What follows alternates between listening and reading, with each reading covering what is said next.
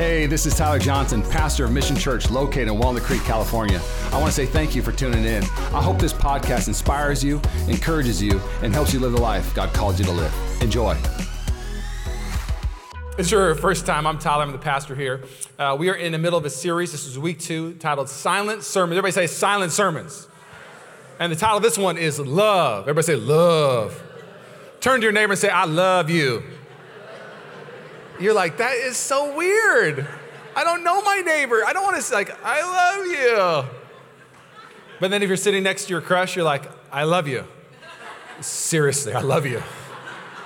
This is our moment. You said it too. Oh my gosh.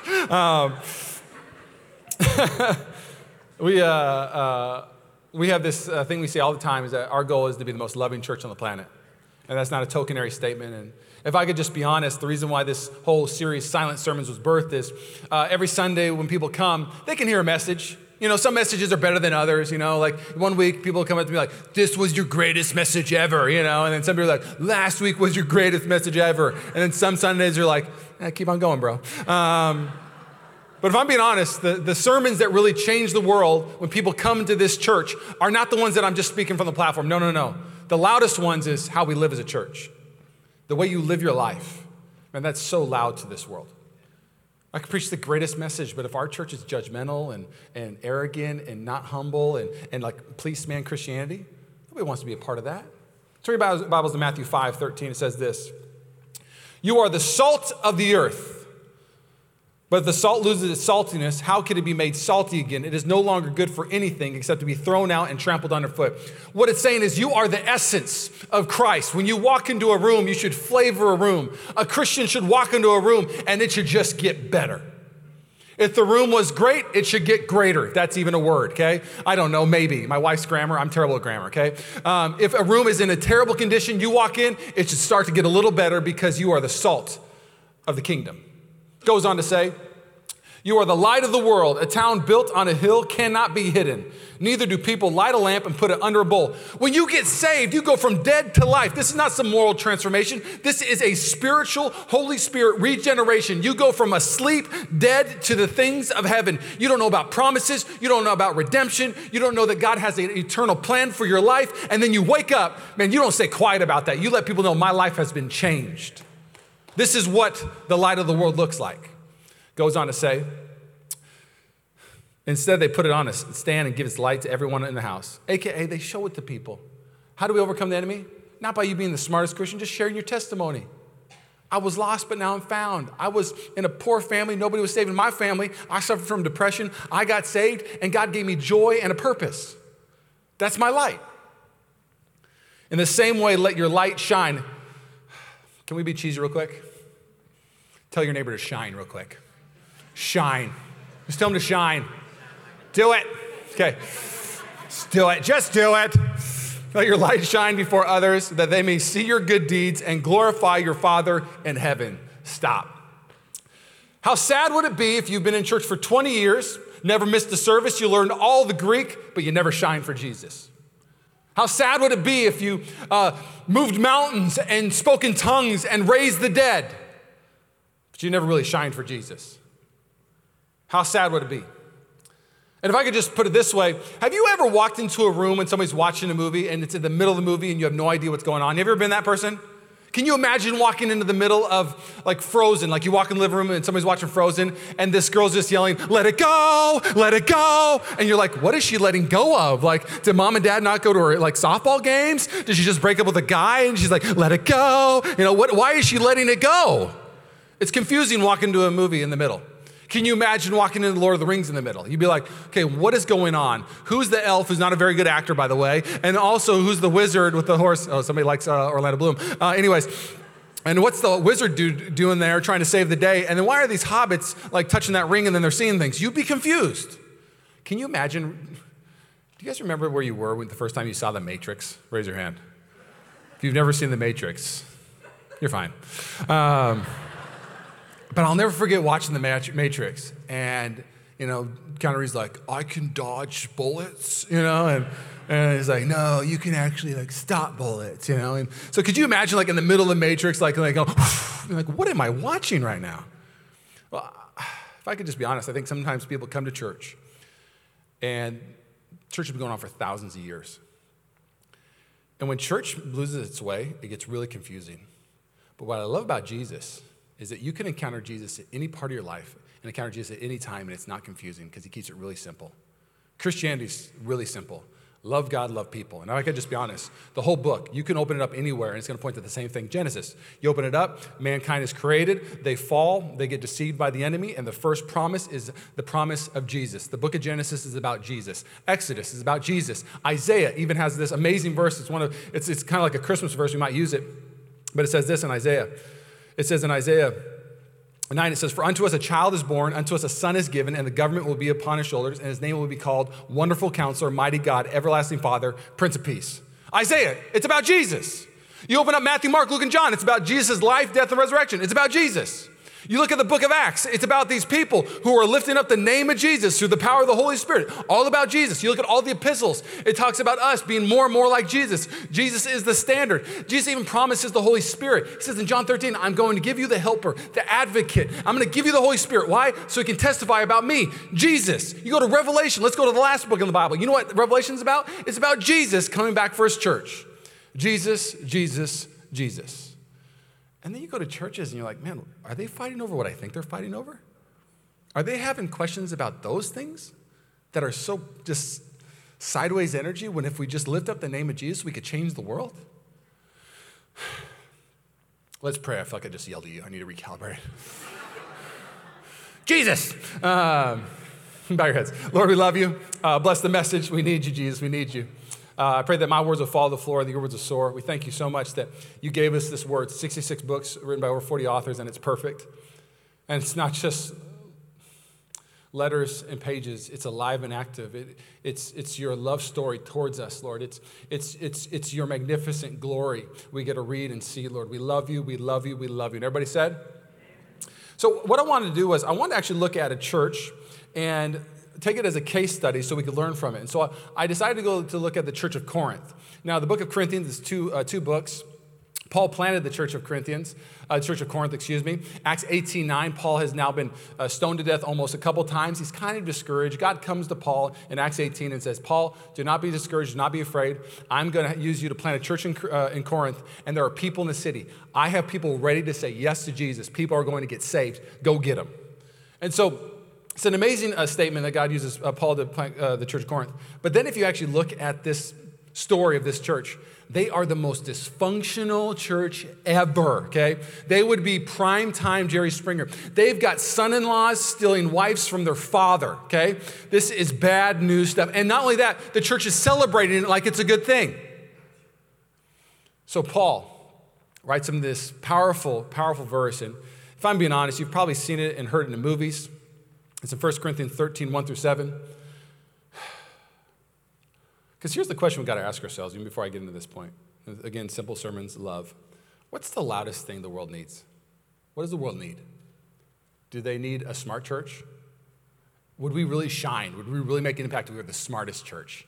Like we get all the academics together and we know the Bible front to back, Genesis all the way through Revelation. Let me tell you about the Pentateuch. Let me tell you about the oldest book, Job. Let me tell you about the last written book, Chronicles. Let me tell you about amillennialism and premillennialism. Hold on, what's your dispensational view on da-da-da? Is that going to change the world? No, it's going to attract a certain type of person that loves talking about academics, and it's going to feed their puffy knowledge thing, and that's about it. Is knowledge good? Yes. It's not going to change the world. What if we were the moral church? And everything, we just focus on doing everything right. And so our kids were perfect. And then as a married couple, we go out to the restaurant and we're just always smiling at each other. And we're always saying hi to people. And we're like, hey, we're the moral church. We're always happy. We're going to freak people out. Can I just be real with you? Nobody identifies with your strength. God doesn't like to use your strength for his glory. Very rarely you see that through the Bible. You know what people identify with? Is your weaknesses, your messes. Because all of us, if we could all unite over one thing, is we've all been hurt by sin. And so what would make a church change? What would make a church the most impactful? Let's put it that way. And I would submit to you that it's love. I would submit to you that a church that loves God with all their heart and loves this world with all that they are could do something that we've never seen before. And so Paul comes to this church, and Something you got to know about the church of Corinth is they are full of movers and shakers. And so they are doing amazing things. They are seeing scholars. Some scholars even say that they are so powerful in the Holy Spirit that they are raising people from the dead, that their faith is huge. So they're doing a lot of great things, but they're super dysfunctional. And so Paul writes this thing. You got to see, because you've heard in so many movies, you don't really understand how Paul's saying it, how big a rebuke it really is, because we hear it at weddings. Like, let's just read it real quick. Verse 13, 1-7. The beginning goes, if I could speak in all the languages of all the earth and of the angels, but didn't love others, I would only be a noisy gong or a clanging cymbal. Like, it just like you hear it in a wedding, you're like, oh yeah, it's just love. You know, it goes on to say, it goes, if I had the gift of prophecy and I understood all of God's secret plans and possessed all knowledge, if I had such faith that I could move mountains, but didn't love others, I would be nothing. If I gave everything I have to the poor and even sanctified my body, I could boast about it, but I didn't love others, I would have gained nothing. So he goes on to say, love is patient and kind. Love is not jealous or boastful or proud or rude. It does not demand its own way. It is not irritable. It keeps no record of being wronged. It does not rejoice about injustice, but rejoices whenever the truth wins out. Love never gives up. Love never loses faith. It always hopeful and endures through every circumstance. Stop. So again, the city of Corinth, if we could just understand what's going on, let's look at the context, two things, the city of Corinth and then the people of Corinth. So the city of Corinth. Corinth is this amazing city. In 150 BC, it was destroyed by Rome because they rebelled. Julius Caesar comes into power. He sees the potential in Corinth because it is a trade route city where he makes it a Roman colony, and it becomes one of the most populated, influential cities of its time. One of the most impactful, richest cities. So if you go to Corinth, you're about to get rich, and it's a Roman colony. Why is it going to be a place where you can get rich? It is on a trade route. The northern provinces have to go through Corinth to get to the southern provinces. The southern provinces have to go through the route to get to the northern provinces. So you're going to have a lot of traffic. Not only that, if you want to go east or west, there is two ports that are strategic that you have to go through. So it is this place where you go to get rich. This is Corinth. And not only that, it's a place where you come to make a name for yourself. Now, if you don't see the connection between Corinth and the Bay Area, you a tourist, okay? You don't live here. Because if you come to the Bay Area, let's just be honest, you're not coming to the Bay Area to kick your feet up and just retire and have a good time. Nobody goes like, you know what, I just want to move to the Bay Area, buy an $800,000 one-bedroom condo and just relax. That doesn't happen. We come here to get rich, people do. That's what the Bay Area is known for. It's the richest pocket. It's the tech boom. Things are happening in the Bay Area. Now, if you move to North Dakota, you're like, okay, I'm moving to North Dakota. I'm going to get me a little ranch. I'm going to have a 9 to 5. Going to know the person at my grocery store. Going to go to church on Sunday, have my kids in youth group, and we're going to live a good life. That's North Dakota. This message would not correlate. The similarity between Corinth and the Bay Area, it's eerie. Not only was Corinth this influential, rich, powerful city, but it was a very sexual city. They had on a mountain the temple of Aphrodite, and at nighttime, 1,000+ prostitutes would come down from that temple into the streets for people to have pleasure. And so what is Corinth known for? They even coined a term. The Romans coined a term if you went to Corinth. You would get Corinthianized. If you go to Corinth, get ready to be Corinthianized. And if I'm being honest, if you live in the Bay Area, get ready to get Bayized. It's made a word. Yeah, it's not real. Is that a word? Is he a genius? No. But the culture of Corinth seeped into the church. What kind of city does that attract? It attracts movers and shakers, type A people. If I could just unpack it to you, I think the people of Corinth, you have to understand what kind of people are there. They are gifted. These kind of places, if I could just be honest, I'm not blowing up North Dakota. There's a bunch of great people in North Dakota. Anybody from North Dakota? I'll use a different state. South Dakota. How's that? Like both the cities. But these kind of areas even draw the best and brightest that society has to offer. And so you get these type of movers and shakers. And so Paul is in what we could call a quandary. He's in a tough spot. He's got his most gifted church, but he's got his most troubled church. He is saying to them, I get it. You guys are amazing. You're birthing great ministries. I get it. You're some of the smartest people, and so you're doing great things. I get it. You have this Holy Spirit, and you are raising people from the dead. You are healing people. But guess what? You don't love God, and you don't love people. So your church, guess what? It's nothing. This is what he's saying in 1 Corinthians 13. He's saying, oh, you move mountains, but you do not love. You're nothing. Oh, you're the smartest people and your church is amazing because you got a lot of smart people and it's growing. No, it's nothing. This is the rebuke of all rebukes. He goes on to say, and if we just read this because we don't understand the context as well, but he says that if I do these things but didn't love, I would only be a noisy gong or a clanging cymbal. Do you know what he's saying right there? Pagan worship back then, they would have cymbals and they would clang them together. They would have a gong and just hit it. Thank you for not bringing cymbals, by the way, today, okay? You know what I'm saying? Or a gong. Good grace, good God, dong, Be weird, okay? This is not how we do it here. But the reason why they would have cymbals and why they'd have a big old gong to hit was simply this. This is why pagans would worship. They wouldn't worship to give glory to their God. They would worship to get from their God. So they would hit the cymbals. And whoever could hit the loudest and scream out the loudest, they were saying, look at us, gods. Look at us. Give me, bless me, give me, give me, give me. I came into this worship service to make a name for myself as the best worshiper, so therefore I'll get the best stuff from heaven. And what Paul is saying to the church of Corinth, you ain't nothing but a pagan church. You worship to get. You obey to get. You hit the loud things and say, look at me. Now, we don't have cymbals in church. We don't have a gong in church, but here's what we do have. We have people in church that have all these laws. And they say, if I do this and this and this, people will say, look how great that person is. And so you clang your cymbals differently, but you're still clanging cymbals to say, look at me. You give yourself a grading system. And so you grade your day or you grade your week. If I do all these things this week and I get an A this week, God's going to give me more an abundant life. Do you know that your walk with the Lord is not about a grading system, it's about grace? And you don't obey God to get, you obey God because he died on the cross for you. And if you obey God, it's the best life anyways. And so the church of Corinth is super dysfunctional. They are doing amazing things and they are developing the worst type of Christians. There's this moment in Matthew 7, if I could just go there real quick. Matthew 7, it talks about this. 4 warnings that the Lord gives. The 4 warnings is one is the 2 roads in Matthew 7. He says, broad is the road that leads to death. Narrow is the road that leads to life. And the road is not a thing. The road is a person, and his name is Jesus. All 4 warnings are relationally driven. Do you know that the Bible is not a religious thing? It's a relational thing. So he's saying, if you want to walk down the road of life, you got to go through me. I am life. You got to come to me. So that's one of his first warnings. Don't go to the broad road where everybody says this. John, the gospel, if I could just, let's do a side real quick. I want to speak to anybody who's brand new to church real quick. So Jesus comes on the scene, and John the Baptist would literally, like when Jesus first came on the scene, like in his ministry, he's like, behold the Lamb of God. He's pointing, there's Jesus, all about Jesus. So Jesus starts his ministry, and within the first few chapters, you'll see this 5 times, sometimes more, and you'll hear people say this, come and see Jesus. Come and see. You got to come and see the goodness of God. You got to come and see a loving God. You got to come and see somebody who heals all diseases. You know that he healed Timmy, and Timmy is the worst sinner in our village, and he still healed Timmy. He just came up, he said he healed everyone and all their diseases. It wasn't like, yeah, you're the good one, I'll heal you, but I'm not going to heal you. No. Jesus.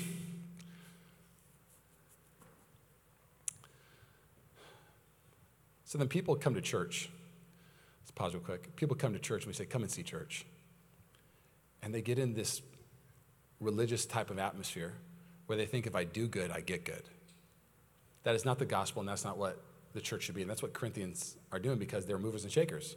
And they earn their wages, so they earn their blessings. No. My wife, we've been married 7 years, and my wife does this probably 4 or 5 times a week, no exaggeration. She will ask me this, and I'm always ready. So we were in Napa on Friday on our date day. And we have a Thursday night date night, and then we kind of do a date day early on Fridays. Fridays are our day off. And she'll ask me this randomly all the time. And so at the end of our date day, she asks me, why do you love me? All the time she asks me, all the time. And I'll be like, because you're the greatest. Too generic. Give me something else. Okay. Now, it has to be original every time. I can't be like, because you're a beautiful singer. Nope, I already heard that one. You got to give me another one. I'm like, okay. So what I do now when we hang out is I'll think of moments throughout our day. So when she goes, why do you love me? I got something right away. You know what I'm saying? Why do you love me? You know, so we're driving back from Napa, and she's like, why do you love me? I said, we were playing cornhole today. I beat her 21-4, by the way.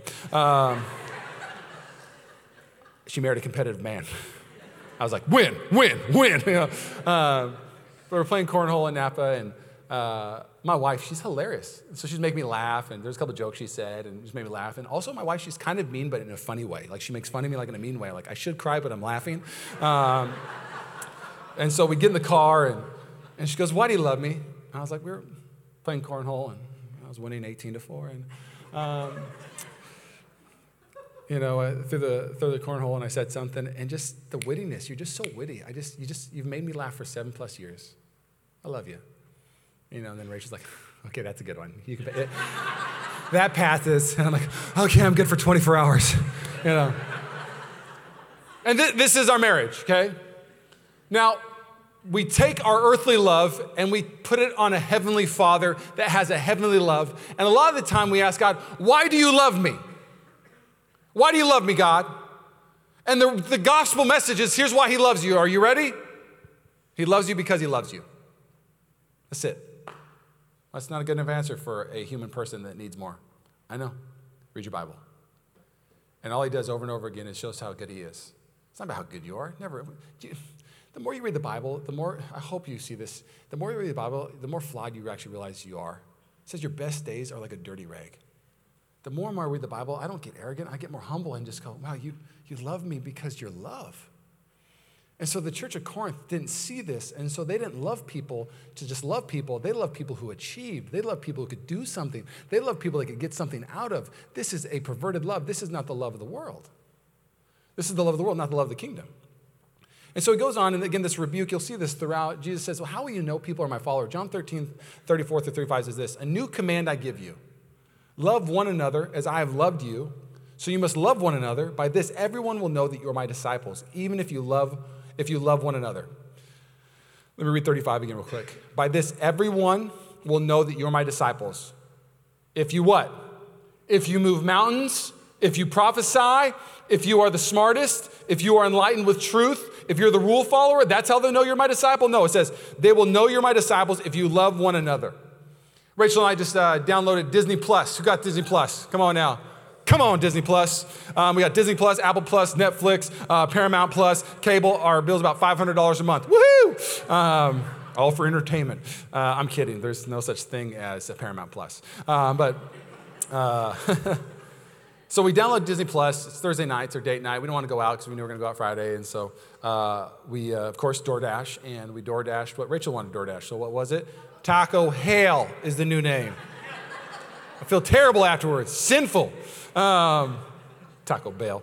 So we ordered Taco Bell. My wife loves Taco Bell, so we DoorDash Taco Bell. I'm like, okay, I'll DoorDash to Taco Bell. You go get the Disney Plus ready, and we'll watch Disney Plus.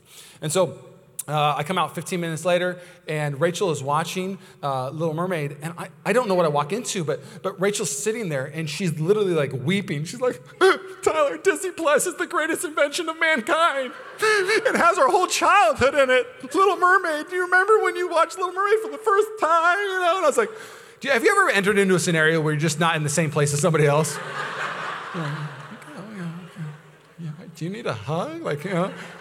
So, you try to identify, like, yeah, it's crazy, Wow, we have access to the whole vault. This is amazing, And I'm sitting there looking at Disney Plus, and you just look at all the Disney stories, and all the greatest stories point to the story, which is Jesus, just so you know. All of them point, it's everything that we long for, it's always longing for one thing, it's Jesus. Everything. And so there's this one movie that we all know as a childhood one. It's one of my all-time favorites, Beauty and the Beast. And if you know the story of Beauty and the Beast, again, look at the similarities real quick. You've got this beast that is cursed to die as a beast and needs a love that would transform him from a beast to the prince. And so we watch this story of a beautiful person who loves somebody for who they are, not what they can give them. Loves somebody for not what they look like, but actually who they are, actually, and who they could be. And so you watch this amazing movie, Beauty and the Beast, and Belle, of course, saves Beast's life with her love, and everybody just loves that movie and loves that story. And if I could just be honest, all of us desire to be transformed by that kind of love. And so in our culture, we want to get a love from people and love from spouses and love from friends and love from workers and thumbs up and everything, thinking that could transform us. But if I could just be honest, there's only one love that could transform your life that makes all the things, if I'm being honest, you don't look like a beast on the outside, but if we could actually open up the cavity of your soul and your heart, how many things look that gross we would be shocked by, including myself. And then Jesus comes into our life and loves us where we're at and makes us this dead thing to this beautiful thing. And then the church comes on the scene and thinks that we're not supposed to do the same thing for others. We are called to be beauty in dark places. The Bible in Song of Songs says lily among the thorns. It's this beautiful picture. Thorns represent sin. Thorn represents destruction. And it says that Jesus would be the lily among the thorns. It would be the beauty among the grossness. It would be the light among the dark. And then the church comes along and Jesus says, now I'm going to give you this reconciliation. I'm going to give you this job to be the loud church, but not loud with your words, but to be a lily among the thorns. Go be beautiful in this dark world. How do we miss it? How? I do not want to pastor this type of church. Can I just say real quick? Mission Church is 18 months old. Corinth was about 6 years old at this time. They were exploding. They were doing great things, and they were getting a lot of eyes. What I mean by that is I have a dream for Mission Church. I have a dream that this church is going to keep growing, not just to grow, but so people will be saved, that lives will be restored, that marriages will become everything they're supposed to be, that families will be everything they're supposed to be. That is the dream of Mission Church, because I believe that's the dream of the church. The church is not my idea, it's Jesus' idea. I just want to be a part of his dream. But as the church gets bigger, it sometimes loses its way, and it gets caught up in the wrong things. And so you got to give yourself a question real quick. And this is something I want you are being inducted to help steward the culture of the church, okay? You are knighted, okay? Here's the deal. You get into a group, you can police this. You can police this. Don't police everything, but police this. If you walk out of a group and you're like, man, every time I leave that small group, I'm more judgmental than I was before. Every time I leave a small group, I feel like I'm like the smart one now and everybody else, I get Christianity, but they don't get Christianity. Have you ever met the enlightened Christians that really understand what God hates and what he really likes? And so they tell you, don't go to there, don't listen to that guy, don't do that, don't go to that church, do this church. Have you ever met that person before? Because they're the smart one now. They get the Bible more than you do. But they don't love people. They don't love God. That group just religized them. There's another word for you. I just made something up, okay? Truthized them. It's all about truth, and that's it. Well, yes, of course it's about truth. But if you're going to walk around and be the truth police and not love people, guess what you're doing? Nothing is what the Bible says. This is an ultimate rebuke. If we have small groups, I'm just being honest, believe in the power of the Holy Spirit, believe in speaking in tongues. I believe people can be healed today. These are all things in the Bible. I love how John Piper unpacks it. He goes, it's impossible to look at the Bible and say those things are done for today. It's impossible. It's impossible to read the Bible as a whole and say the power of God is gone. It's impossible to look at it that way. John Piper, one of the greatest teachers, way smarter than I am. And so imagine getting a group, and they're what I call the spiritualized group. They're going to spiritualize you, okay? They're going to teach you prophecy. They're going to teach you how to heal people. They're going to teach you all the things, the power of the Holy Spirit. And so you get spiritualized. And so you walk out going, oh, you don't know how to prophesy yet? You don't have the spiritual power yet? And so they walk around and everybody's getting spiritualized, but guess what? They don't love anybody? Who cares? You moved mountains in that group, but you didn't love anybody. We've gained nothing as a church. Every single small group, every single meeting, we should be centered around one thing. Man, I want to fall in love with God more today. And I want to love people more today. And if you have a group where you're learning how to operate in the power of God, man, if it's not for his glory, it's not for people to find the love and redemption of God, we have missed it. If you are studying the truth of God's word, but it's not to teach people the love of God, we have missed it. We will be a church that when people come in, we will produce disciples that love this world, no strings attached. Because that's what the Bible shows us. Amen? So let's close with this. I'm going to invite the worship team to come up. I got 5 minutes and 30 seconds. I went 15 minutes over last service. Turn to your neighbor and say, buckle up. No, I'm kidding. I'm going to do better this time. So how does a church get so out of alignment? And how do we stay in alignment? Let's just talk about that. So let's just talk about like it would be the saddest thing for me that if we're like 4 years old and we become like the church that knows all of the Bible and we're like enforcing things and we're known as like the church that tells you what the bad churches are and the bad pastors are and the good things and the bad things. That's what we're known for. I don't want to be known for that. Or we become the church like, man, did you know that somebody got raised from the dead last week at their service? Which would be, holy cow. They moved a mountain, like Mount Diablo is now in Martinez. Like that church literally moved a mountain, literally. But man, they're full of jerks. Who cares if we moved a mountain? But man, as our years go on, they go, man, like the people I meet there, when I came to that church, and I got into groups, and people loved me. And I fell in love with God there. So how does that happen? How do we stay in that rhythm? How do we stay in that place? And if I could just be very simple, I think you got to learn how to stretch if you want to stay aligned. A few years ago, gosh, I think it's like 5 or 6 years ago, I had my worst back injury ever. My back went out for 6 months. I couldn't swing a golf club. It hurt to walk, hurt to bend over. Everybody's like, even how the stool was birthed is I was sick that day and my back was bad. And so I was like, I need a stool to preach. So I remember sitting on a stool because my back was hurting. And then I was preaching. I was like, I kind of like the stool. And so I just kept the stool. That's literally how the stool happened, okay? 6 years ago, bad back. I sat on it and now I just, it kind of reminds me of, a season where I was like, man, Lord, I'm thankful that my body feels good now. So I love you, stool. It's not the same stool because they break. But that's how the stool is birthed. And so I remember going to a chiropractor, and the chiropractor, click, click, snapped my back into alignment. I was like, oh. I thought like literally the chiropractor broke me, but actually it was like, And I remember like walking, I was like, oh my gosh, my back feels better. And I don't really believe in chiropractors until that moment. I was like, oh wow, they do work. Like that's awesome, And so I was going twice a month, and I remember the first time I met with my chiropractor, she showed me all these stretches, and taught me, gave me a roller so I could roll out my IT band and my hamstring and my calf because everything's connected and it pulls on stuff. And so I remember, she taught me those things for a week. I was stretching, and then I stopped stretching. Then I'd come to the chiropractor twice a month. I was like, gosh, my chiropractor forgot how to chiropract because my back hurts and it's not working anymore. And so I remember finessely saying like, hey, am I gonna have to come to you for the rest of my life? Because it's not really working that much anymore. And just very kindly, she goes, are you still stretching? Maybe. No, it was like months later. And she's looked at me and it was like one of those moments like, you will have to stretch for the rest of your life.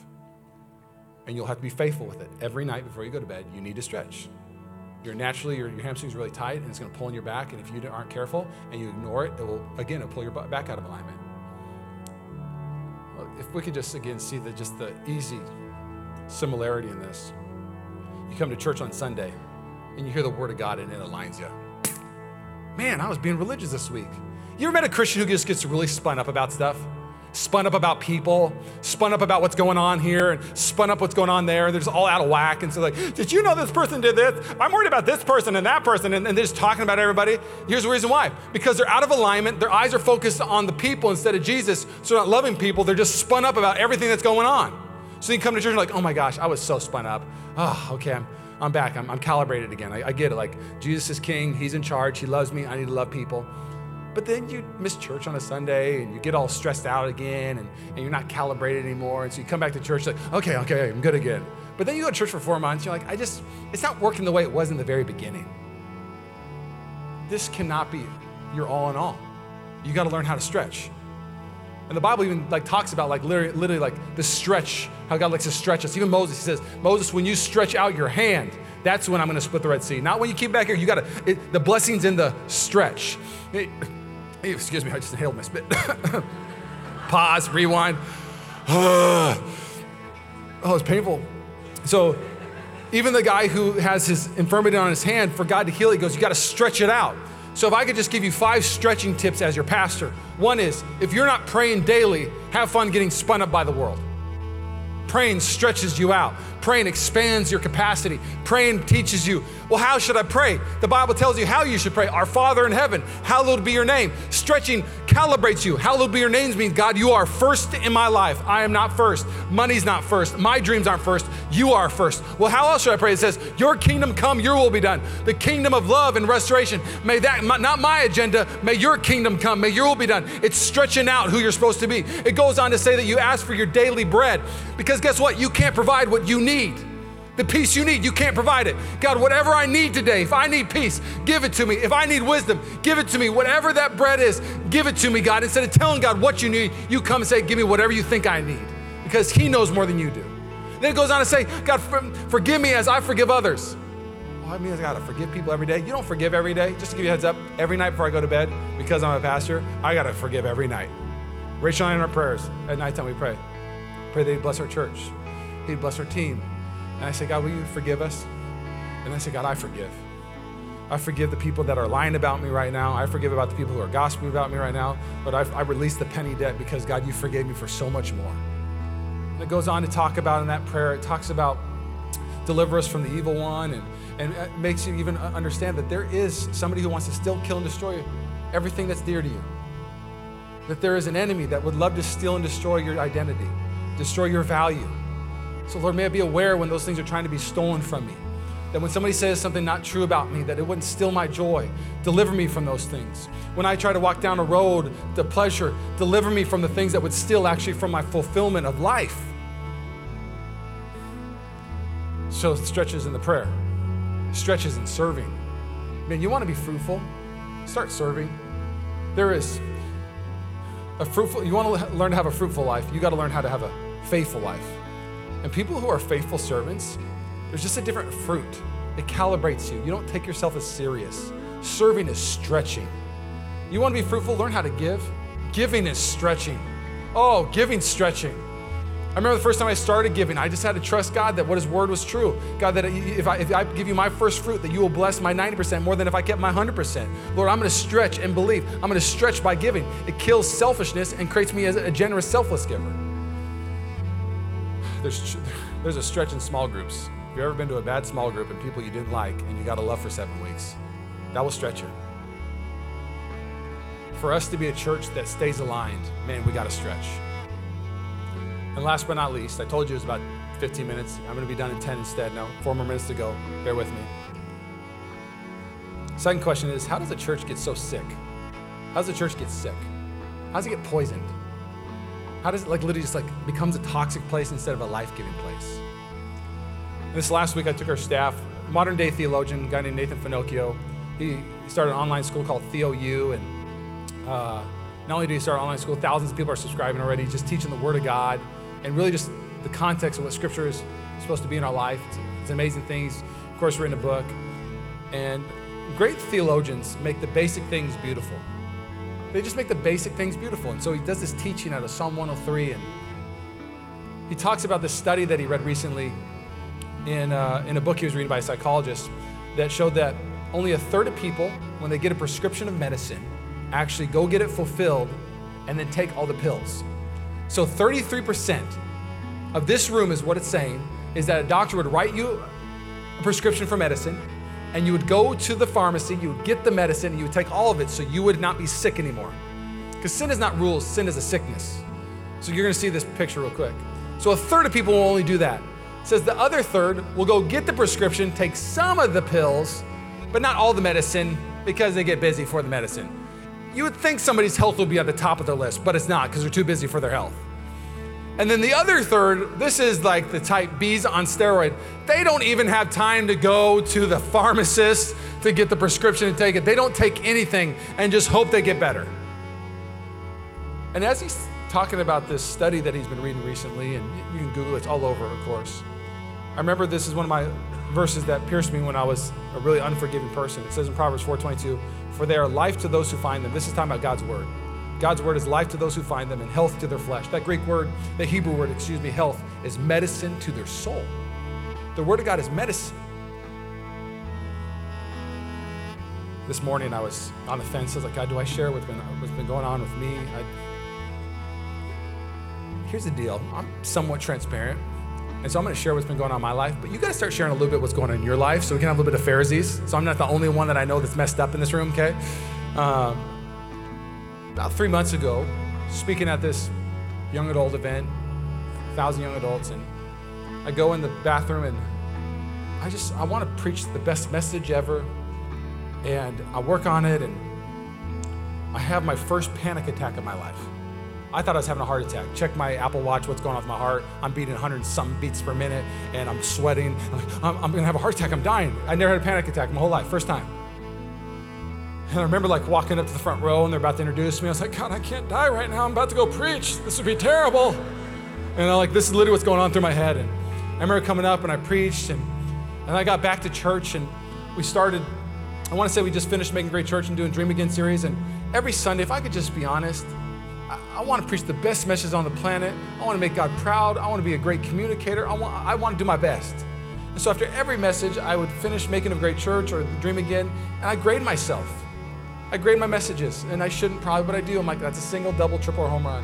And so during Dream Again, Joseph, I'm like, dang, that was a triple, not bad. All right, good job, Tyler. Slept well that night, okay, Dream Again, Moses, I was like, dang, I'm gonna give that a grand slam. Boom, boom, And so I grade my messages. This is how I live. Sorry, I'm weird. And then last week, if we could just get to the nitty gritty, I thought I preached the worst message of my life. And I couldn't get over it. I felt like the biggest failure. I felt like this, just like, are you done with me, God? Is anybody coming back? Because if you make your walk about grading, man, it's just gonna be this gross journey instead of about God's grace. Do you know that the Church of Corinth, one of the biggest problems is they found their identity in their Christianity, not their identity in their Christ. They found their identity in their ministry, not their identity in being a son and a daughter of the living God. And so my soul was sick. I was getting toxic as a communicator. I was making it my identity. And so Nathan starts reading Psalm 103 to me. And I felt like it was medicine to my soul at that moment. It was exactly what my soul needed. It was medicine to my flesh, like Proverbs 4 says. And he just started reading, praise the Lord, my soul. I couldn't worship the last few days because I felt like a failure. I didn't want to read my Bible. It's like, oh, this is too hard. Oh, it's so hard, God. I love people. I try to do my best, and then I hear them gossiping. That's not even true. This is terrible. All my inmost being, praise his holy name. Praise the Lord, my soul, and forget not all his benefits. And he stops there. He goes, don't you forget that your God has benefits. It's like health benefits. There's benefits for your life. He's a rewarder. He's not. He wants to reward your life. He wants to be a benefit in your life. I'm like, okay. Who forgives all your sins and heals all your diseases, who redeems your life from the pit and crowns you with love and compassion.